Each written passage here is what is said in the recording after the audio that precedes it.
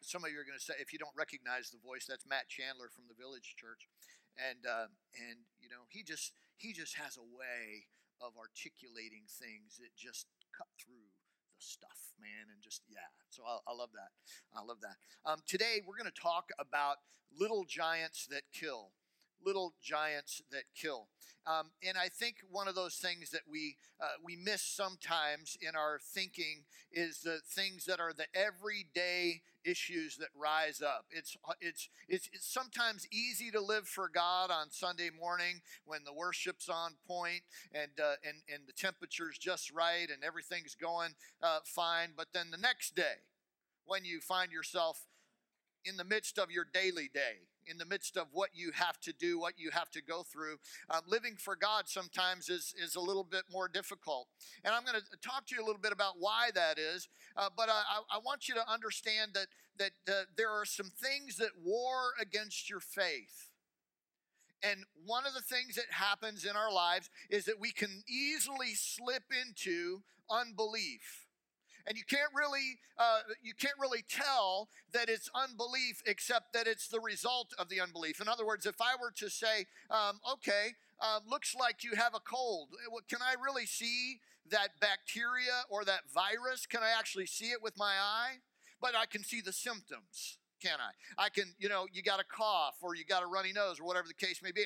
I can't actually see the virus, but I can see the symptoms of the virus. And so in your life and mine, many times what happens is we start experiencing things and we start saying things. And when we start saying things, what we say is an indicator that there's a virus working on the inside of us. A couple months ago, and hopefully you didn't get any kind of nasty email from me that didn't originate from me, but my email got infected.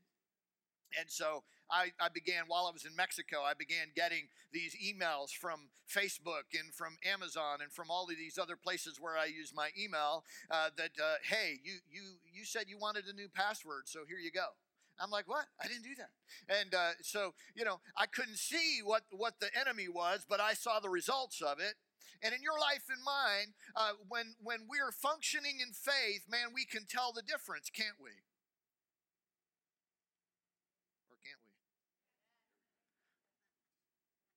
Likewise, unbelief sounds different as well. So there's a warning from Scripture. And so as we come together here, I don't know where you're at in your walk with God. You might just be investigating the things of God. You are welcome here. You can question things. You can ask around. You can just walk with us. We create an atmosphere where you are welcome and you belong, maybe even before you believe, because you discover things over time. Maybe you walk out of here today and you say, I don't believe everything Pastor Ken said, but obviously they do, so I think I'm going to go back.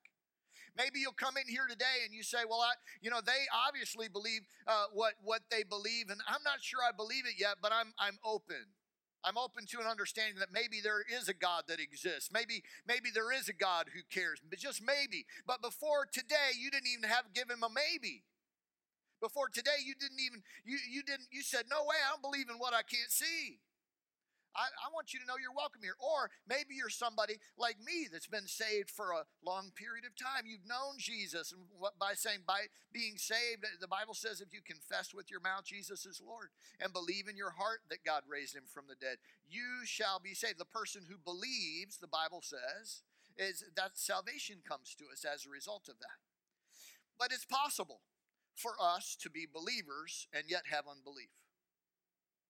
And that's a giant that can kill you. So in Hebrews chapter 3, verse 12, see to it, brothers, that none of you has a sinful, unbelieving heart that turns away from the living God. That turns away from the living God. He's addressing brothers, and he's saying it's possible that even in the midst of your church attendance, unbelief exists on the inside of you. Why? Because it's deceptive. It's down deep. It's in the heart, and people can't see it. If they could see it, then we'd hide it so that they couldn't see it. But yet God sees it. Jesus sees it.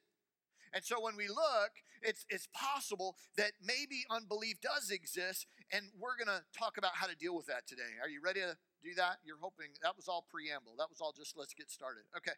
Um, Mark chapter 8, verse 14. And let's read this out loud together. It should be on the screen. It's in your notes. It's in YouVersion, the event section there if you have YouVersion on your phone like I do. You ready? But the disciples forgot to pack a lunch. Except for a single loaf of bread, there wasn't a crumb in the boat. Jesus warned, be very careful. Keep a sharp eye out for the contaminating yeast of Pharisees and the followers of Herod. Meanwhile, the disciples were finding fault with each other because they had forgotten to bring bread. Jesus overheard and said, why are you fussing because you forgot bread? Don't you see the point of all this? Don't you get it at all? Remember the 5 loaves I broke for the 5,000? How many baskets of leftovers did you pick up? They said 12. And the 7 loaves for the 4,000, how many bags of leftovers did you get? 7, he said. Do you still not get it? Now the punchline is we don't get it either. Like, okay, so let's unpack it. So Jesus is talking to his disciples. Disciples are fussing because they're worried about lunch. Lunch is the deal. I'm going to talk about food, and there's not a thing you can do about it. You're going to have to sit right here, and your stomach's going to growl, and you're going to be thinking about lunch. Why? Because I'm going to talk about food here for a minute, right? I'm going to talk about bread. The disciples were thinking about lunch, and so they got ready to get in the boat. They're on point. They're ready to go do what Jesus wants them to do. And James looks at John and says, dude, did you bring some lunch? No, you were supposed to bring the bread. And so they start passing around. There's 12 of them, so there's a lot of blame to pass around, right? Somebody there, whoever normally their glucose would get low and they would start to get a head buzz. So then they said, well, I'm going to bring a loaf of bread for me. And so one of them thought about themselves, but none of them thought about the others. And so they get in there and they're fussing over, you see how this works. They're all fussing over who brought the bread, who didn't bring the bread. And Jesus takes this opportunity, as Jesus often does, to drop a spiritual truth into the midst of their natural reality. Follow with me what he says. He begins to tell them, watch out against the yeast. Now, you know what yeast is, right? Yeast is that part that makes the bread airy, makes it light, makes it do stuff, and makes the bread not hard. It makes it soft and allows bread to have a really good flavor. And so they think he's talking to them about the fact that there was no lunch in the boat with them. But Jesus has a whole other agenda that he wants to talk to them about. But have you ever been in one of those situations where you overheard just one side of the conversation and you thought, man, that person's kind of speaking harshly to the other person. And you don't know the whole context. You don't know everything that's going on. But you see Jesus here in Mark chapter 8 really getting on his disciples, really giving them a hard time. He's talking to them and he's saying, in another translation, where is your faith? Where is your faith? Do you notice that Jesus talks to different people in different ways at different times? It's not one size fits all. Right?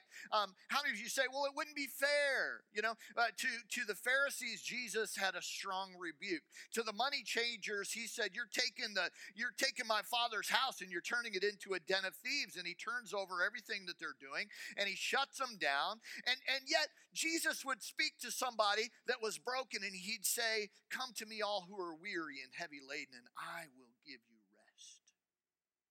But today, Mark chapter 8, Jesus levels his disciples. He lays into them. And I'm like, ooh, ow, oh, what's that? Why is he saying it that way? But you got to know that Jesus knows who he's talking to. You got to know that Jesus has the same 12 who have been with him since the beginning. So I brought my Bible in here as an illustration today because a number of years ago I had this thought. Why? Oh, you thought I was going to preach from this, didn't you? No, it is. Why did Jesus reserve such harsh correction for his disciples? Why did he do that? That was the question that I had when I read that. And so I went all the way back to the beginning of Mark, and I began to trace the journey of the 12. The journey of the 12.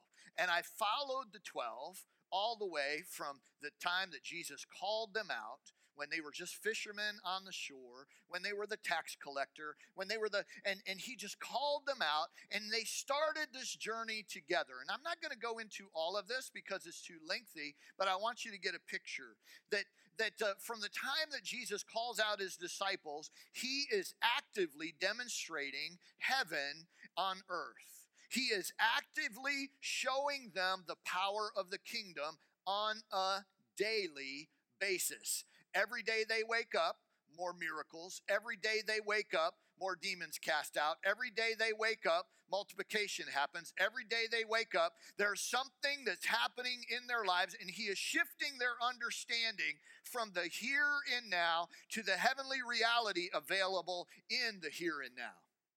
So in Mark chapter 1, verse 21, it says that the people were amazed at his teaching because he taught as one who had authority. And then someone steps up, he has an evil spirit, and Jesus casts it out.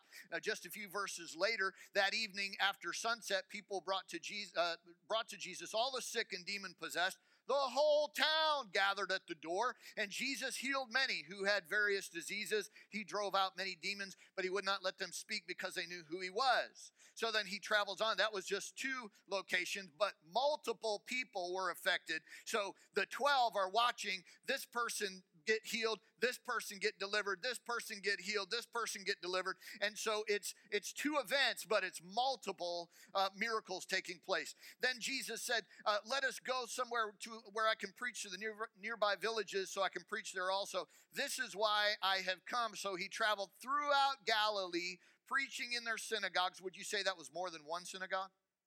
Probably several synagogues. But as he's traveling, he's going through the synagogues, and he's driving out demons. And then in the 4th time, and this is just in 42 verses, filled with compassion, Jesus reached out and touched the man with the leprosy, and he said, I'm willing, be clean. Immediately the leprosy left him, and he was cured. So the man had leprosy, and he was cured, but 12 men were watching it. And 12 men saw the demons cast out, and 12 men saw all of Galilee getting delivered. And 12 men, as they were going with Jesus, they're watching, what's going to happen in here? And after a while, it gets a little bit like, hey, this is just what happens. You know, they would see somebody who was blind, and I would imagine this, but this is kind of what happened. This is human nature. This is why I can fill in some blanks. After a while, they saw a blind person, and they would just say, it's just going to happen. Because it happened yesterday, and it happened the day before, and the day before that, and the day before that. Jesus is going to heal them. Watch, this is what happens. You know, and so they began to do it. Do you know that I could trace you through the man with the withered hand, and I could take you through every element of this all the way back? By the time we get to Mark chapter 8, 19 different demonstrations of the power of God through Jesus that the 12 watched, witnessed, were a part of 19 different times over a couple of year period. And now they're sitting in the boat.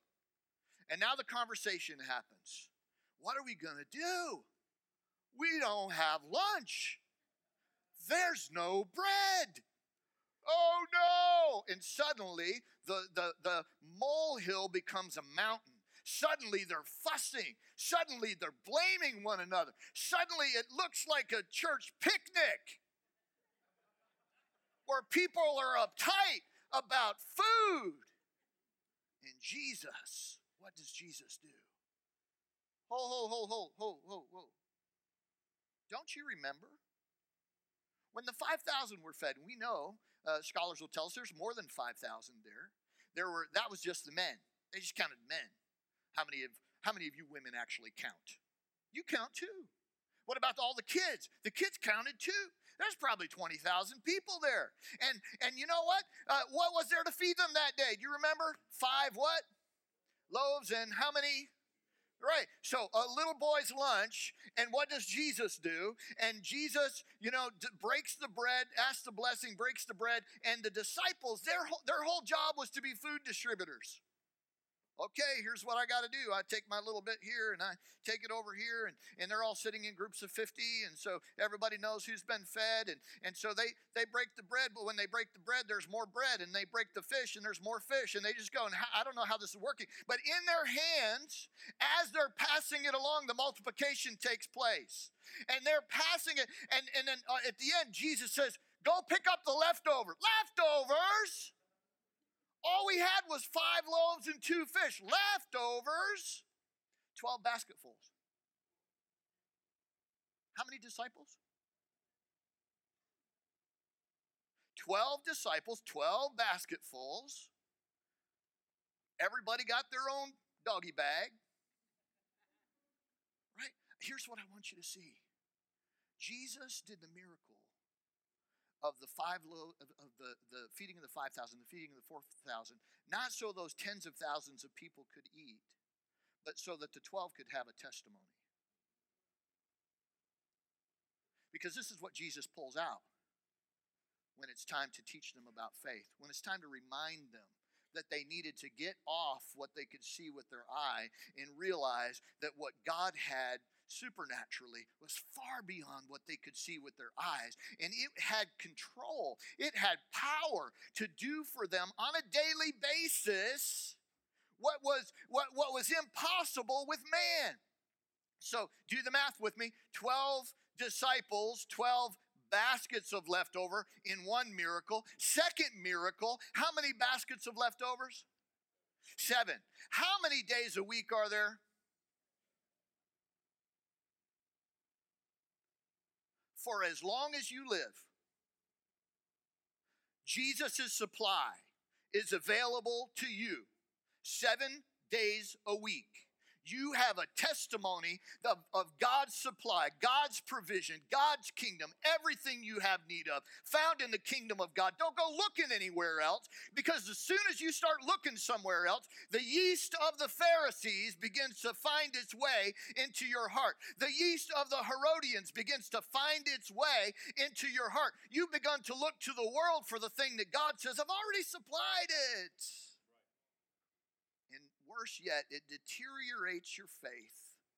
You begin to look in the wrong place. You begin to look for a replacement from the thing that Jesus said, this is where life is. This is where hope is. This is where peace is. It flows from the throne of God. Jesus said, I am the bread of life. I'm the bread. I'm the bread. Why are you saying you don't have bread? So let's break down what this yeast of the Pharisees is and the yeast of the Herodians. The yeast of the Pharisees is legalism. The yeast of the Pharisees has to do with whether or not I am more righteous than you. And the only way we can do that measuring stick is if we can take something of the Word of God that I feel particularly confident in, and I can out-argue you with my legalistic righteousness because I know more verses. I've been in this thing longer than you.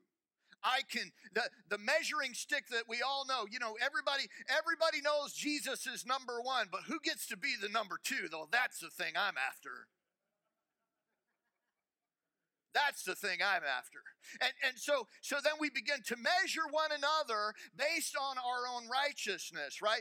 And so this legalism, this righteousness in and of myself apart from God, that's what I'm trying to do. I'm trying to say, it's not enough just for all of us to believe, but I believe and I'm smarter than you, or I can argue better than you, or I have more verses on my side, or you need to believe like I believe, or otherwise you don't count in God's kingdom.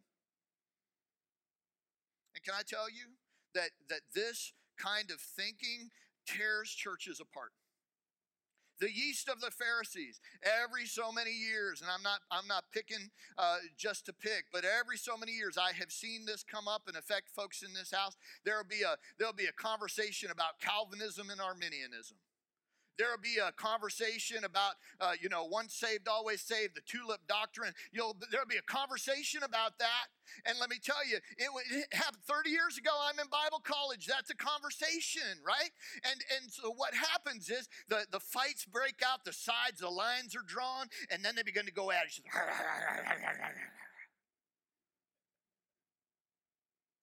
Right? Who's got the best argument? Who's written the best books? All of those kind of things. We got to nail this thing down. We got to nail down the sovereignty of God. It looks like this, this, and this, and this. If you could nail down the sovereignty of God, you'd be God. You can. And it's not about quarrels and it's not about fights. The yeast of the Pharisees has to do with these doctrinal arguments about who is more righteous, who knows more. And Jesus said it's a yeast and it'll contaminate pure faith. The yeast of the Herodians had to do with the political climate of his day because Herod was in charge. And whatever Herod said went. And so in our culture, we have these forces, don't we? We have what's the church doing? What's the religious group doing? Who can do what in church and who can't do what in church and all of that kind of argument. And then you have the political climate over here. And the political climate is telling us that it's okay. Homosexuality is okay with God. It's okay with the government. So therefore, it's okay with God. Smoking pot, okay. You don't get arrested for it anymore in many parts of our country. It's actually good for you. Yeah, they said that back in the 60s too. It's the herb, man. God made the herb. And so the church right in the middle of it, you mean it's okay? It's not legal? I won't get arrested for it? Oh, it's okay. That must mean stamp of approval. The word tells us that all things are lawful, but not all things are profitable. And that if you look to the religious authorities to get your faith, you will be sorely mistaken. You'll be sorely disappointed. If you look to our government for how you ought to live, you're going to end up bankrupt. You're going to end up in a spot that you don't want to be on. And because the Herodians were all given over to immorality. And so you've got a culture that says live any way that you want to live. And Jesus said it's the yeast of the Herodians and it will take down your faith. It's a giant, but it's a little giant because you can't see it. You can't see it with your eyes, but you can certainly start to smell it. You can certainly start to see its effects in the body of Christ, can't you? You can see when there's joy and there's peace and there's righteousness functioning. You can tell that by people's disposition. You can tell that by the atmosphere. You can tell that by the atmosphere. I'm focused on the right things. We're going to keep the main thing, right? And we're going to continue to build our testimony. Here's the thing you and I need to get a hold of. The king and the kingdom supply our every need. The yeast of the Pharisees was legalistic righteousness. The yeast of Herod was licentious living. And those things will erode against your faith. How many of you here can take me to the moment when you said yes to Jesus in your life? You can take me to the moment. Maybe it was an altar call. Maybe it was a conversation with a mom or a dad. But you remember the moment. I remember the moment in my life.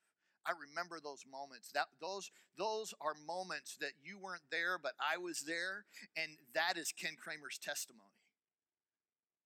That's part of my lineage in my walk with God. And you don't get it, but I get it. It's my story. It's my testimony. And I love how God does this. He did that with the 12. And that's why when they weren't living according to the testimony that he knew they had, he could say, boys, where's your faith? You still don't get it. The everyday things are tripping you up. But you are connected to the greatest thing this world has ever seen, called the kingdom of God. And you haven't let the kingdom invade your space. You haven't let the kingdom get into the boat with you today. Or you wouldn't be asking, where's our bread? Where's our bread? You'd be looking for the adventure. You'd be saying, look at this.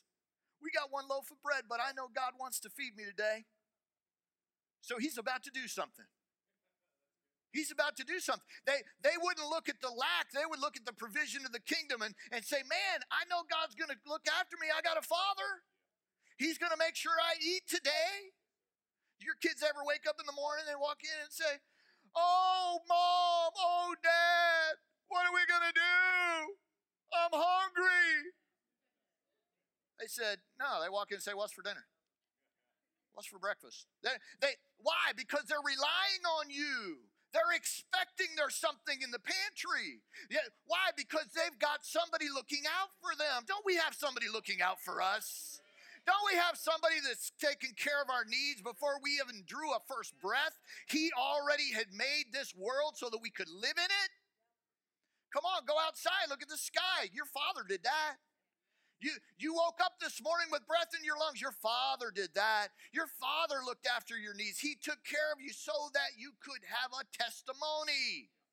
And he expects not just for you to have that testimony, but to use that testimony to minister to other people. Didn't you love Dr. Westman's testimony last week about the 3 eggs? About the 3 egg story. Isn't that powerful? Think about that. You know, of all the things that God has done to get Dr. Westman around the world and to provide for her all these years, the one that she remembers and hangs on to is when she needed 3 eggs for her son's cake and she didn't have it. And the Lord knew it. And they went out to gather eggs from the chickens that morning instead of the 2, which every day 2, every day 2, every day 2, that day 3. God didn't just want to make a cake, he wanted to give her a testimony.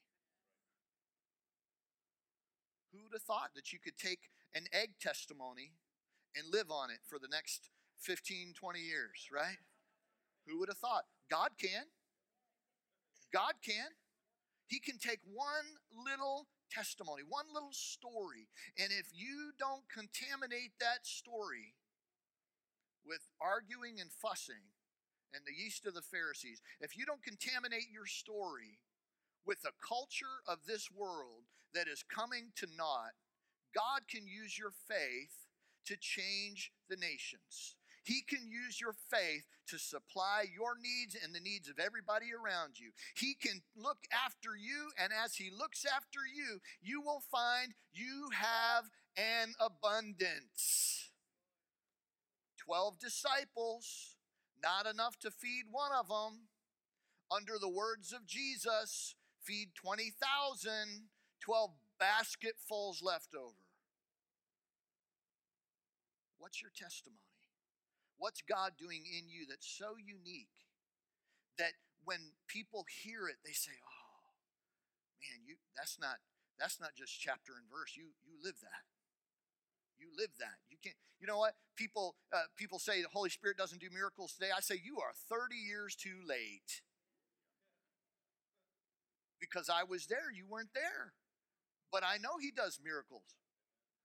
I know he heals bodies. I know he lengthens legs. I've watched him open blind eyes. I've watched milky colored, nasty looking, you don't want to look them in the eyes. I've watched them clear up, clear as a bell. I've seen that in the name of Jesus. I've watched Jesus do that. I've seen situations where people were totally deaf, and I'm standing there talking, and then before you know it, they can speak back to me what I'm saying. I've watched Jesus do that. You can't say he doesn't, because it's part of my testimony now. It's part of my test. It's not just something I've read in a book. That's just something I've lived it. I've lived it. This is what God does. Don't tell me he doesn't. Now, where's your testimony? What's God done in you that's so unique and so powerful? And you kind of you let it get watered down because somebody began to argue you out of your testimony. Somebody said, oh, Holy Spirit doesn't move like that anymore. Oh, it would be, one day, just hang on till Jesus comes.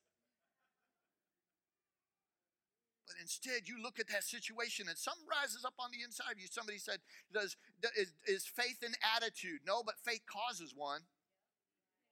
Faith causes an attitude because you got faith on the inside of you. You look at a situation, everybody else says, oh, it's hopeless. And you say, good, leave the room now because we're about to pray. We're about to pray, and Jesus is going to do something in this moment. Get all the unbelief out. No unbelief in this room. We're going to pray. We only want people of faith in this room. Right? So it's the difference. The difference is that if you let the yeast of the Pharisees come in, if you let the yeast of Herodias come in, or the immorality of our world, you won't have any faith. because you've trusted in the way they said to do it over here or in the way they said to do it over here. And Jesus says you can't let contaminants of that near your faith, because what it'll do is it'll zap it. It'll cause you to get into the place where if you're given over to immorality, every time you get ready to pray for something, all of a sudden the devil comes up with something in your ear and you say, you've been watching stuff you shouldn't watch. And instead of focused on what Jesus wants to do right then, you're worried about your past.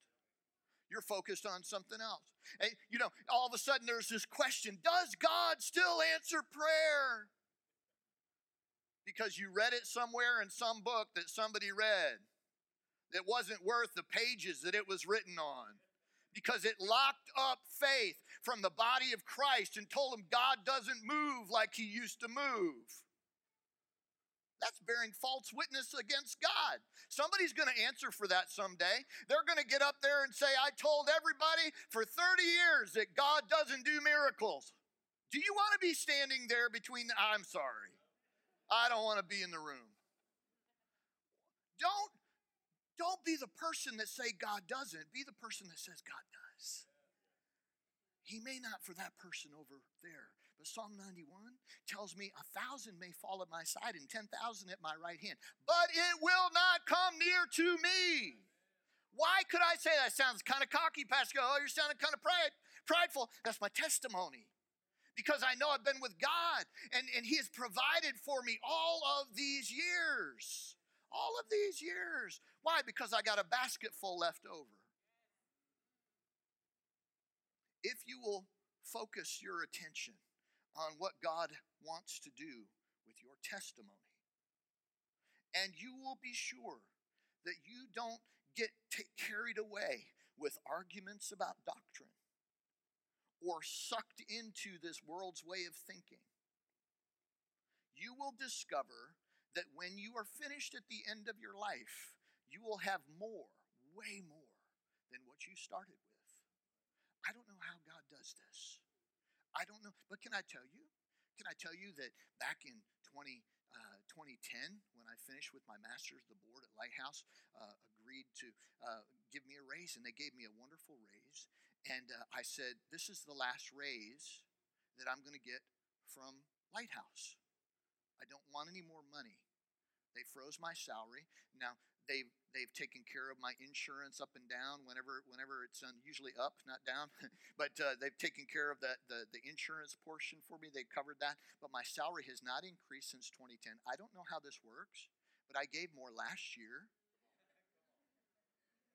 I gave more last year than I gave in 2010. I gave more last year. I went on more missions trips. I've done more with my finances for God than I've ever been able to do. How does that happen? It's the basketfuls left over. It's the testimony. It's purposing in your heart to say, Lord, this body is not my body. I don't have a right to it. I don't have a right to process things through these eyes. These are your eyes, God.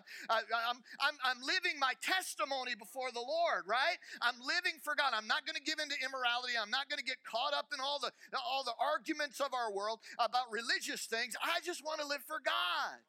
You can go write your book about what God is not doing. I'll go win another soul. You're going to go say God's not going to do something. I'm going to go find somebody I can pray for and watch Jesus heal them. I'm going to do what he's called me to do. Why? Because he's put a testimony in my soul.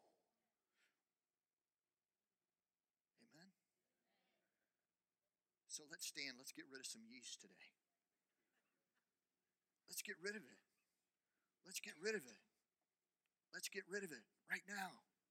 Right now, all over this place. Just bow your heads all over this place. This is what Paul says in 1 Timothy 3.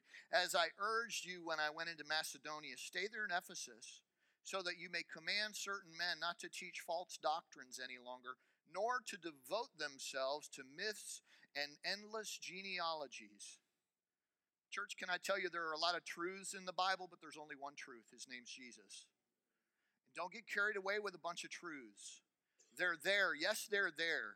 But they're not bigger than Jesus. Jesus is the one. He's the central focus of all of Scripture. Most churches get into trouble when they pull more Old Testament in and don't listen to the New Testament. They don't process everything in the Old Testament has to pass through the cross. And oftentimes things that happened in the Old Testament, when they're passed through the cross, they change. And some preachers get a word from the book of Exodus. I'm just spitting it out there, but they get a word out of Exodus and they want to make it apply today, but it doesn't apply the same way.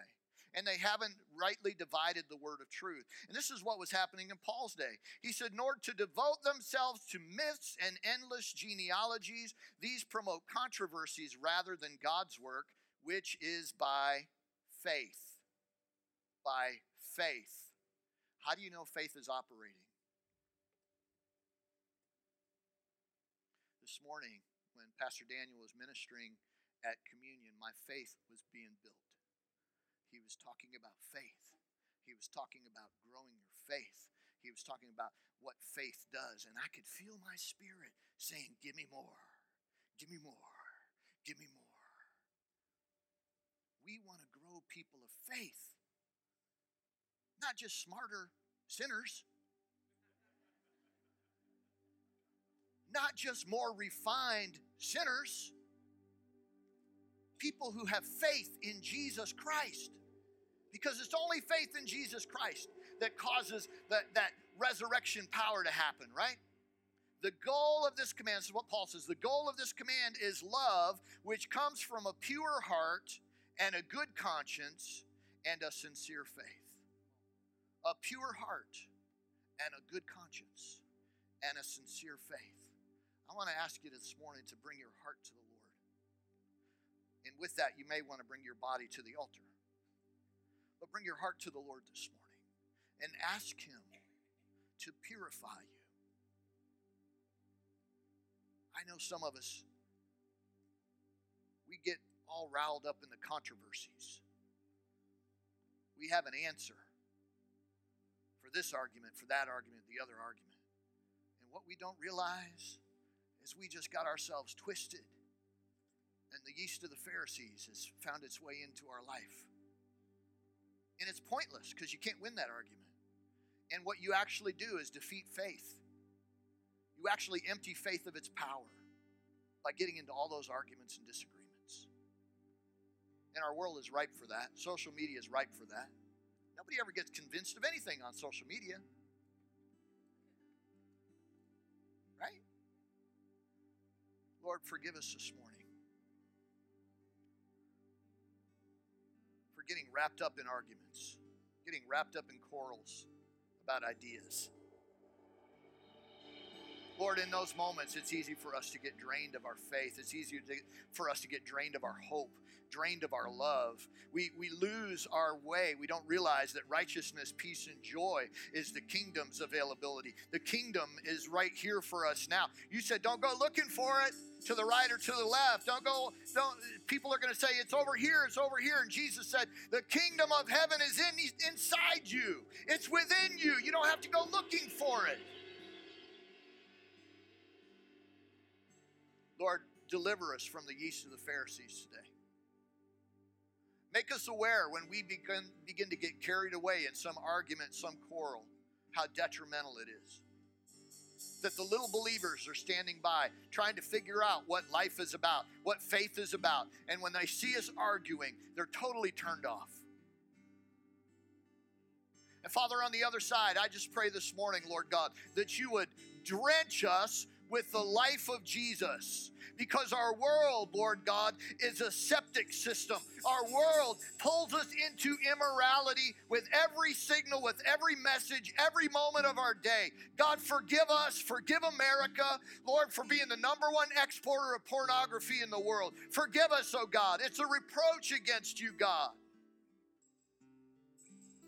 But Lord, more than that, we pray that you would purify us today. Come on, church. Come on, church. Those things don't have a hold at all unless they have a hold in your heart. Put up that shield of faith today. Put up that shield of faith. the immorality, the permissiveness of our world. Holy Spirit, come and cleanse us today. Wash us. Take out that yeast. Take out those contaminants. Take out those things that would distract us, Lord. Oh, in Jesus' name. Holy Spirit's here to bring about some deliverance. Would you just, if that's you, just step out. You feel like, I got faith for this today, Pastor Ken. I didn't walk in with faith for it, but I just believe God's going to set me free today. And whatever it is, I don't know what it is. I'm not going to identify it, but the Holy Spirit's identified something that you need to be free of. Would you just step out? And I'm going to agree with you in prayer. Step out from where you're at. Come on. Step out from where you're at. Whatever you need Jesus to deliver you from, step out. Jesus is the deliverer. Look to him. Look to him. You walked in, you didn't have faith for it, but now you have faith for it. Come on. Let that thing live. Let it breathe. Let that faith rise up strong on the inside of you right now. Come on, step out. Step out from where you're at. Can I have prayer people come around? These that are down front. Let's believe God with them. Let's wrap our faith together with their faith. Get some agreement. Yes, God wants to set you free from alcohol. Yes, God wants to set you free from immorality. He wants to set you free from porn today. He wants to set you free from a bad attitude. Hallelujah. I got to be free. I need to walk in joy. I need to walk in love. I want to walk in peace, and I'm not walking in those. Lord, I pray today, right now, in Jesus' name, that you would cleanse me, that you would wash me, that you would restore me. Come on, some of you, that's a word of restoration for you today. Jesus wants to restore the joy of your salvation today. Right now, he's doing that right now, in the name of Jesus. All over this place. All over this place. Now, can I say, if you've never made Jesus Lord of your life, can I tell you that it's a daily walk? It's not a one-time decision, but it starts with a one-time decision. Just like my marriage started with a decision, a conversation at the altar with my wife, where I said, I will, and she said, I will. And together, day by day, we walk that out. We walk out that relationship. We never choose not to be married. We choose to manage our relationship. We choose to manage our lifestyle together. And if you want to make Jesus Lord, if you want to step into that covenant with God, the Bible says in Romans chapter 10, verse 9 and 10, confess with your mouth that Jesus is Lord and believe in your heart that God raised him from the dead. And in that moment, God drops faith in your heart to believe him for that. In that moment, it's a work of God. You couldn't work it up. But when you say, I believe that Jesus is Lord, I believe that he's Lord of my life, I want to give my life to him. It's a real covenant. It's a real relationship. And you can have that today. If you've never said yes to Jesus, right now, Lord Jesus, come into my heart. I say this by faith. I trust in your word. I trust in the fact that the cross took all of my sin and all of my shame. I turn from my past and I turn to you. And I receive you today. Thank you that God raised you from the dead. Thank you that resurrection life is available to me today. In the name of Jesus. In the name of Jesus right now. Come on, church. Pray through right now. Pray through. Just bring yourself before the Lord. All over this place. Just bring yourself before the Lord right now. Come on. You need a breakthrough. You need a breakthrough today. Come on. Press in. Get that breakthrough from the Lord this morning. Oh, Jesus, we need you right now, oh God. We need you right now, oh God. Hallelujah. I know breakthrough is coming by faith. I see a miracle. My God made me a promise and he won't stop now. Come on, declare that this morning. I know breakthrough is coming by faith. I see a miracle. My God made me a promise and he won't stop now. I know breakthrough is coming by faith. I see a miracle. My God.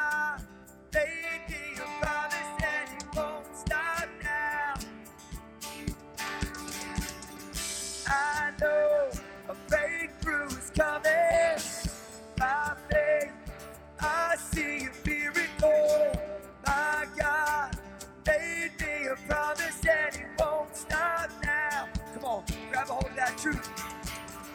I know breakthrough is coming. By faith, I see a miracle. My God made me a promise and it won't stop now.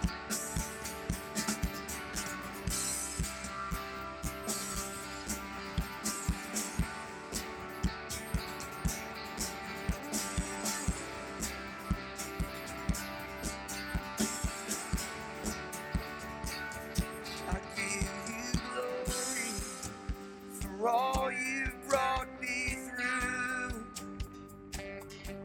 Now I'm ready, whatever you want me to do.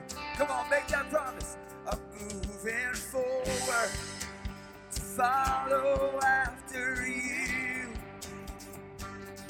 And now I'm ready, whatever you want me to do. Your presence is an open door. We want you, Lord, like never before. Come on, sing that this morning. Your presence is an open door. So come now, Lord, like never before.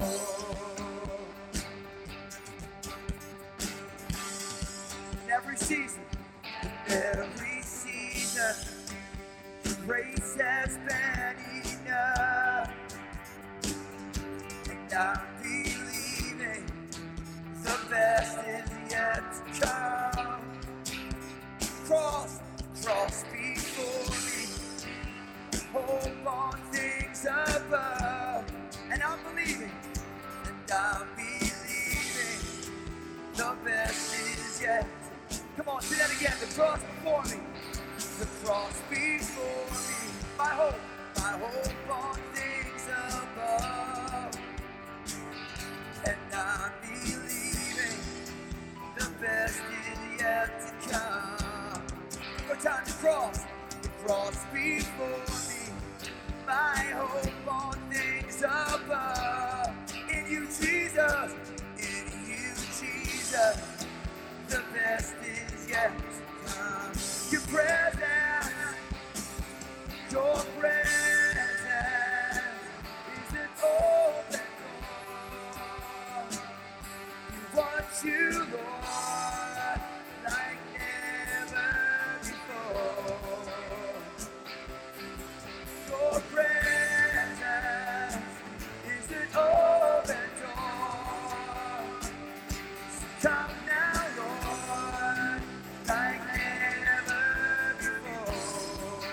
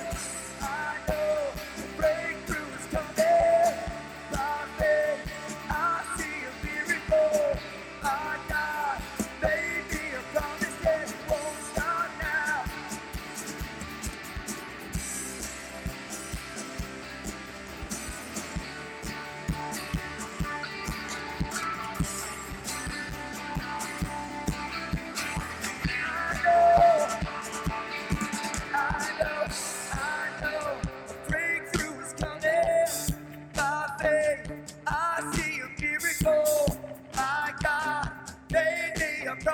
and it won't stop now. I know a breakthrough is coming. By faith, I see a miracle. My God made me a promise and it won't stop now.